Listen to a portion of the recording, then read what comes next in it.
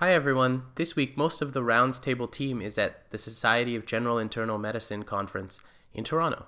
Something like 1,800 internists from around the United States and Canada have descended upon our fair city. So this week, there won't be any new episode. We're going to replay one of our favorites. And next week, we'll bring you a summary of some of our highlights from the conference. It's been an amazing experience so far. One thing I do want to say is a big thank you to everyone who filled out our online survey. We presented the Roundtable, and it was ranked as one of the top 6 submissions about innovations in medical education. One of the most staggering things we found from our analysis is that the podcast has been downloaded in over 55 countries. So if you're listening from Azerbaijan or Brazil or New Zealand, thanks so much. I can't believe that our voices are reaching that far, and we hope you are enjoying the content that we're putting up. We'd love to hear from you.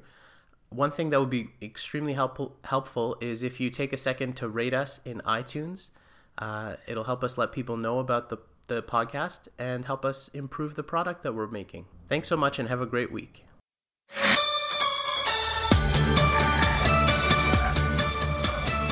Hello and welcome to the Roundtable, a weekly podcast about major new research in medicine, hosted online at healthydebate.ca. My name is Amol Verma. I'm a resident in internal medicine at the University of Toronto. And today I'm joined by Nathan Zilbert, who is a senior resident in general surgery, also at the University of Toronto. Hey Nathan, how's it going? I'm doing very well, Amol. How are you? Fantastic. So today Nathan and I are going to be talking about 2 articles. First, Nathan is going to talk about the effect of participating in a surgical outcomes monitoring program and how that is associated with complications and mortality for surgical patients. And then I'm going to be talking about a potentially practice-changing article about the use of steroids in treating community-acquired pneumonia. And of course, as always, we'll wrap up with our Good Stuff segment, bringing you short and sweet recommendations from the world of medicine. So Nathan, kick us off. Tell me about surgical outcomes monitoring programs and how that affects patient outcomes.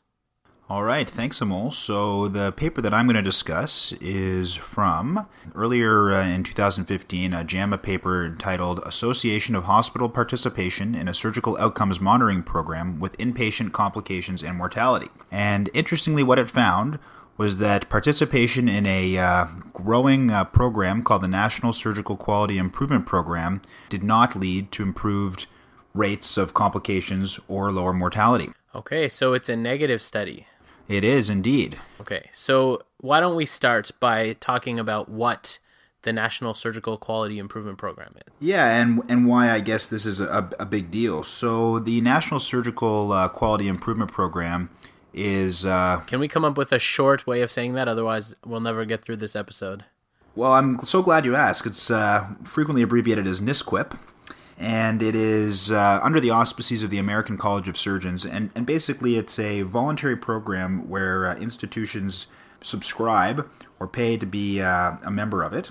And in doing so, they also hire a nurse, usually, to basically record prospectively both admission data and various discharge data on every surgical inpatient that they look after at their institution, who is being treated with certain pre-selected disease entities or undergoing pre-selected operations, usually in the general surgery, vascular surgery sort of realm. Is it on every patient or a random sample of patients, Nate? Well, it's on supposed to be a random sample of patients from their institution, a representative sample. Okay. And they provide for every member institution benchmark reports on all of the outcomes that they measure in a risk-adjusted fashion so that the member hospitals can get a sense of how they stack up in relation to all of the other hospitals that participate in this. And currently in North America, there are over 400 hospitals participating in this, including some of our teaching hospitals here in Toronto, actually. So what did they do for their evaluation? So in this study, they actually looked at a bunch of hospitals that were participating in another consortium of academic medical centers that was considered to be an administrative database looking at certain clinical surgical outcomes.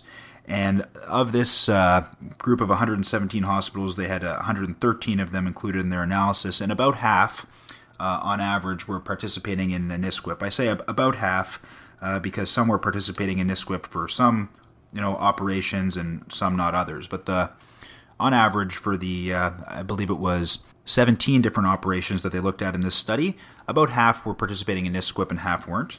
And they were able to, using this other database, the University Healthcare Consortium, compare outcomes between these groups and see not only if participation in NSQIP resulted in improvements over time, but how that compared to non-NSQIP participating institutions. Because it had been shown previously that just looking at NSQIP participation in general, without any comparison, had resulted in some improvements in the outcomes that NSQIP tracks. But the question was, is this just the effect of other, changes in healthcare delivery and various institutional or systematic influences, and NSQIP is just, an unrelated entity? So what they found was that in all of their hospitals, both those participating in NSQIP and those that were not, the complication rate and mortality rates improved in a similar way over their 4-year study period. But they didn't find any differences between overall complications, what they consider to be serious complications, and mortality, whether the hospital was participating in NSQIP or whether it was not. Okay, and so the analysis here is not really the difference between the groups in terms of absolute differences, but rather how the groups changed with time, right? Well, that's one of the things that was of interest to them, and then the sort of overall, at any point in time, I guess, or at the end point of their analysis, what were the rates of mortality, complications, and serious complications, and they were overall about 5% rate of complications, about a 0.2% rate of major complications, and a 0.8% mortality, and those numbers were similar between the two groups. How did the authors explain this finding? They don't make... like I mentioned before, they did suggest that the hospitals participating in this study may actually be quite similar, independent of NSQIP status, and may, all, because they're all academic medical centers, all of whom have chosen to, participate in this other administrative database, and maybe all have some kind of an interest in quality improvement. They may all be engaged in various quality improvement activities, but just not all NSQIP. Surely, and that's what you see by the secular trend of all the hospitals improving with reduced mortality over time. Right. And then they obviously raise the possibility, which I think is of interest to people involved in the NSQIP program and in maybe other large-scale quality improvement initiatives, that perhaps the hoped for benefit of participating in such a program may not be what people thought it was going to be.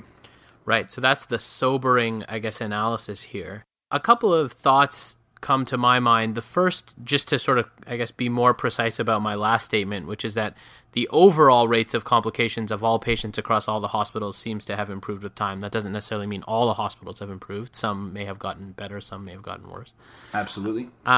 It's hard to imagine that providing data on the performance of physicians or surgeons in this case, intuitively that should encourage people or motivate practice change. But what we know from both the literature around audit and feedback, as well as around quality improvement, is that there are many steps between providing data and then leading to meaningful change. And it's possible that hospitals, even though they have a desire to improve and they're participating in NSQIP, aren't actually necessarily using the NSQIP data optimally to improve their own practice. Well, we have no way of knowing that from the data that was used in this study. What if you stratify the NSQIP hospitals into those that have developed some specific implementation strategies to those that are just getting the data?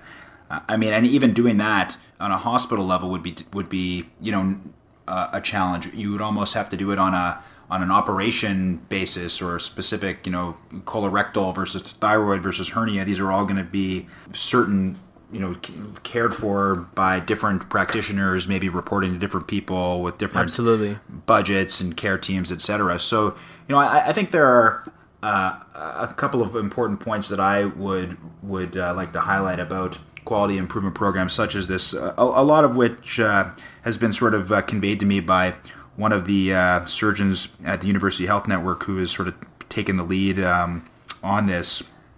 And I guess, part of it is, you hear a lot about pay for performance and quality-based funding, and these are all going to be, I think, as we are at the early stages of our careers, going to be, I think, important parts of the healthcare system that we interact with. And having a quality improvement program with this kind of data behind it and this kind of institutional buy-in, that in the case of this being relevant to surgeons, has been designed by and implemented by and modified by surgeons, I think is very important, in that we have chosen the outcomes that are important to us, and that's not being done by some kind of third-party funder. We go to them with this robust system, and I think that's really important.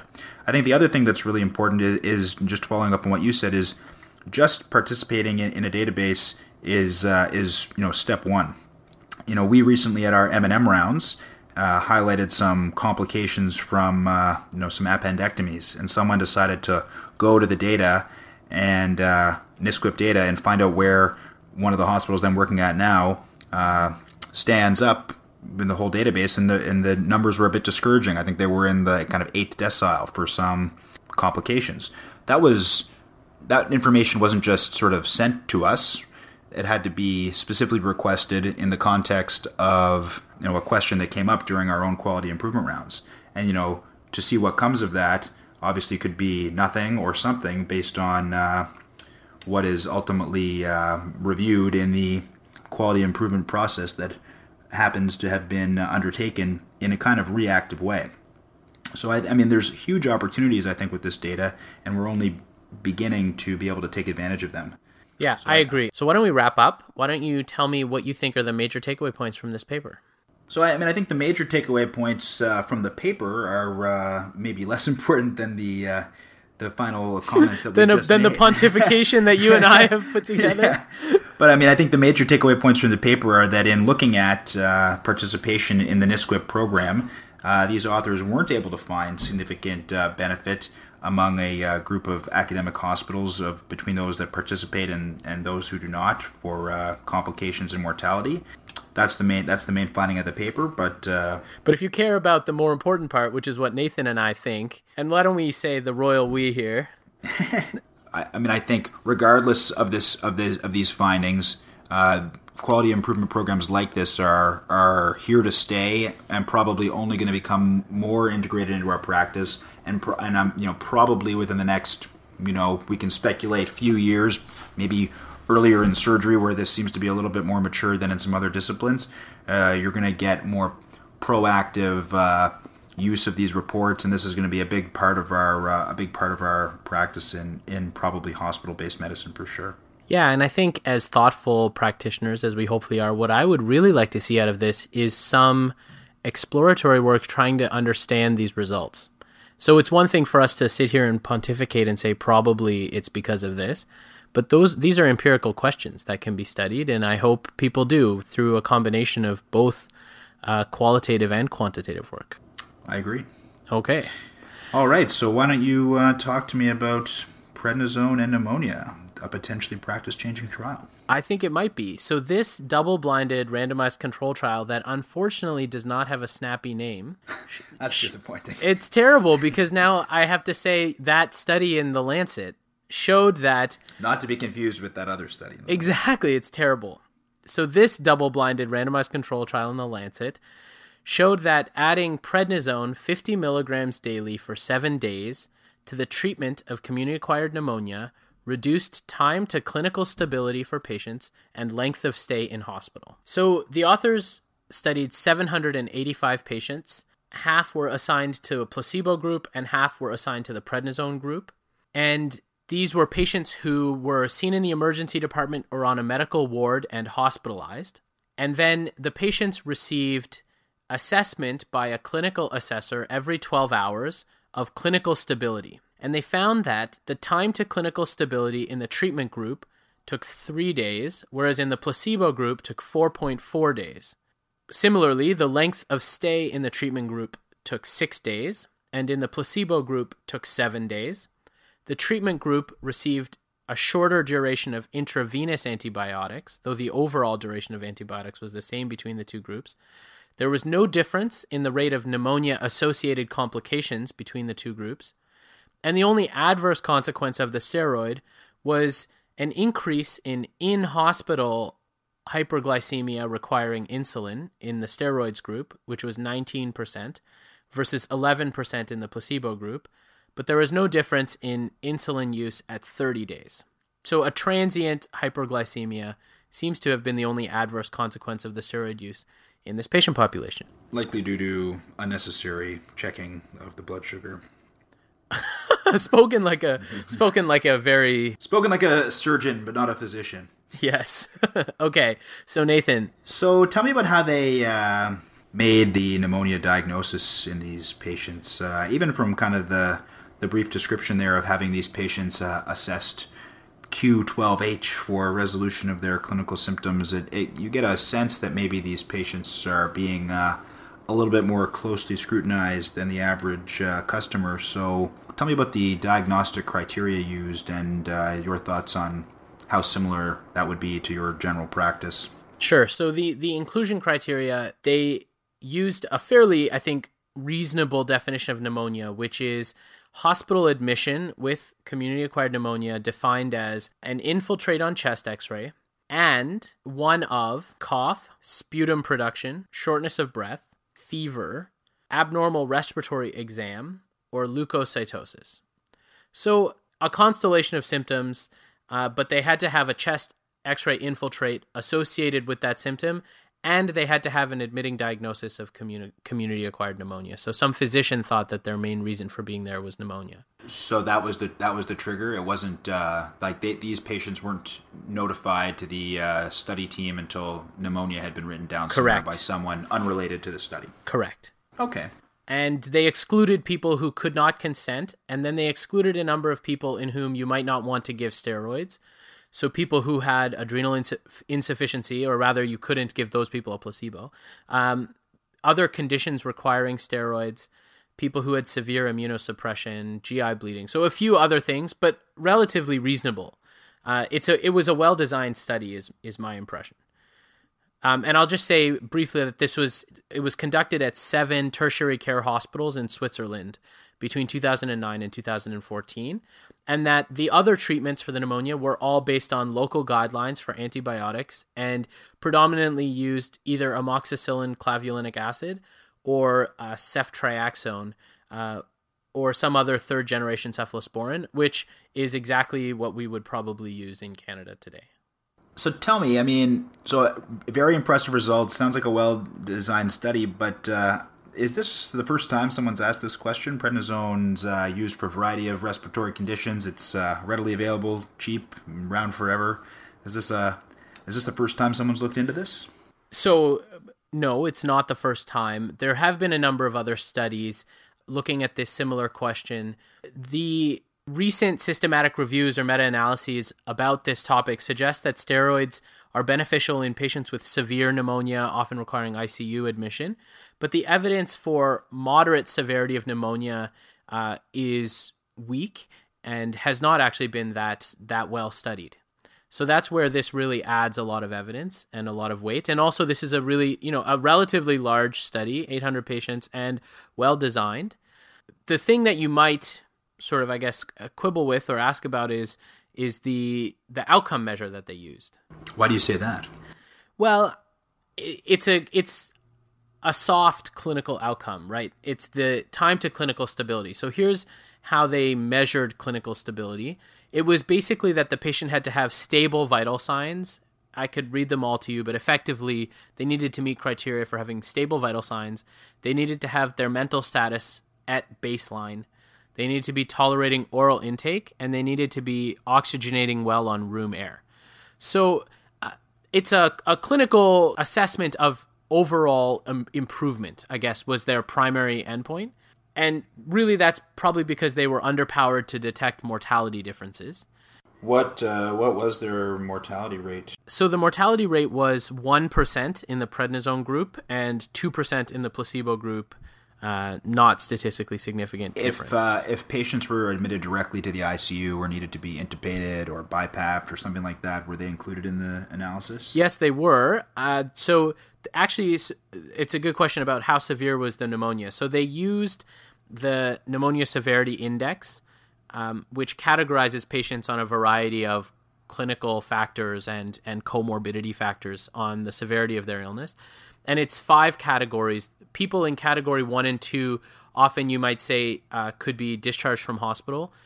2 and 3, you would consider admission to hospital. 4 and 5 almost always need admission and might need ICU admission. So these patients, 40% were class 4, category 4 in the PSI index, and then roughly distributed evenly across the other classes. So there were a number of people who required ICU admission. However, they were probably relatively underrepresented overall in the study. So there weren't that many severely ill pneumonia patients in this study.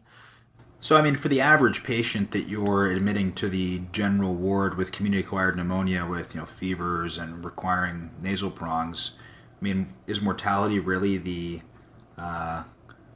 most important outcome? I mean... yeah, I guess it depends who you ask. I think it's very reasonable that you're improving their time to clinical improvement or reducing their time to clinical improvement, and you are improving or reducing their length of stay in hospital. So certainly those are very important outcomes both for patients and for the health system as a whole. And so, yeah, I fully agree. I guess the point is just that this study as yet has not demonstrated we may not be mortality saving lives here with prednisone, but we're improving people's return to good health and quality of life. Agree. And getting them out of the hospital sooner. So those seem like important outcomes. Absolutely. To me. If we want to just look at a couple of subgroups of patients to see whether there are any differences, so the sepsis group would be one, and there were no statistically significant differences in patients who had pneumonia and sepsis. But there was a trend towards better outcomes in the septic group with steroid treatment. And then the other group that's interesting would be the COPD patients who theoretically would be treated with steroids anyway. Right. And there were roughly the same numbers of COPD patients between the groups. And again, really no major difference that was statistically significant, but underpowered. So we can sort of deduce from that the bulk of their effect was seen in those non-septic, non-COPD patients. Exactly. Yeah, I mean, I think this sounds very compelling. So do you think this will change your practice? Do you need to see more data? What do you think? That's a really good question. I'm sort of weighing that in my mind as we speak. And fortunately, I'm not on clinical service at this precise moment on the clinical teaching unit. So I have a few more weeks to think about it and to ask colleagues who I trust and see what other people are doing. But I'm very inclined to start giving people steroids. I'm leaning strongly towards, yes, this is going to change my practice. So do you think it should change my practice? I just had a patient a few days ago, post-Whipple, hypoxic, got an x-ray, infiltrate, started her on some antibiotics, so hospital-acquired pneumonia, and day 4 post-surgery. What do you think about extrapolating to that population? So great question. I would be hesitant to extrapolate for probably 2 reasons. One is that the microbiology of community-acquired pneumonia is a little bit different from hospital-acquired pneumonia. And one thing that I didn't mention as something that I've recently been wondering is we know that steroids are beneficial in meningitis, but they seem to be beneficial specifically for people with pneumococcal infection. And one of my questions here, as we know, is one of the main causes of pneumonia is strep pneumococcus. And I wonder if this is a pneumococcal phenomenon or not, and that's something I'd be interested to see down the road, though the microbiology of pneumonia in terms of the yield of cultures is much lower than of meningitis. And so, that may be a question that's harder to answer. Among those non-ICU bound patients. Exactly. So it might be harder to answer. But having said that, I guess the other point I'd make about your Whipple's patient is that the adverse effects of steroids in terms of its effects on wound healing might actually play a bigger role in that context than it being relatively benign in the other patients that were talked about in this study. So you're saying before starting steroids, I should call you anytime, day or night. Anytime you wish, Nathan. To clarify. Yeah, anytime you wish. So to put maybe we'll just frame the finding here and then and talk about the takeaway conclusion. So in this study, which was a multi-center, double-blinded, randomized controlled trial conducted, as far as we can tell, relatively high quality or very high quality, showed that in hospitalized patients with community-acquired pneumonia, adding prednisone as an adjunct therapy improved clinical resolution and reduced length of stay. Future directions are to look at its effects on long-term outcomes in terms of readmission to hospital, long-term complications of either pneumonia or steroids, and potentially survival benefit. And the populations that were not well represented in this study, first of all, were ambulatory patients, not represented at all. So I have no idea what to tell a primary care physician seeing someone in their office. And second of all, ICU patients may not have been as well represented in this study. And so we may not be able to say precisely, though there seemed to be a trend towards benefit in that patient population as well. And then, as we said, hospital-acquired pneumonia and our post-surgical patients maybe not generalizable based on this data. Okay, Nathan, what was good in the world of medicine this week? So I came across an editorial piece in the New England Journal that I thought was really well written and interesting. It was entitled "On Marginal Healthcare, Probability Inflation and the Tragedy of the Commons," written by a guy named Benjamin Roman, who's an ENT fellow, I believe, in New York City. And he tells a story about how he had some sort of transient hearing loss that brought him to medical attention to, I guess, one of his teachers, otolaryngology. And, this guy obviously has just finished his ENT training. He knows all the guidelines from studying exam about who needs workup and who doesn't. And he sort of knew that his symptoms were almost certainly benign and temporary and had no adverse consequences, but he ultimately ended up getting an MRI at the urging of both his physician and his wife. And he goes into some, I thought, eloquent detail about how we have kind of a problem in our system of resource management, and he has both kind of personal anecdotes as well as large-scale data to discuss this problem. It was a well-written piece. Oh, that does sound really interesting. So my suggestion is actually something that we try not to do too much, which is endorse our own colleagues and partners at Healthy Debate. But there was a, I think, particularly interesting opinion piece on Healthy Debate called "How Do We Deliver on the Promise of Personalized Medicine?" written by Aled Edwards, one of Canada's leading basic scientists. And he basically talks about how there is a great excitement and momentum and promise around this notion of personalized medicine, which supposedly follows from this great era of genomics that we live in. And he hearkens to the recent Barack Obama announcement in the State of the Union about large investments in this regard. And he makes the point that really to date, personalized medicine hasn't delivered dramatically on that promise, and that we have a long way to go before we can really achieve the gains that we're all hoping for. First of all, he draws on two examples. Cystic fibrosis and Huntington's disease are conditions in whom we have known the genetic problem for decades.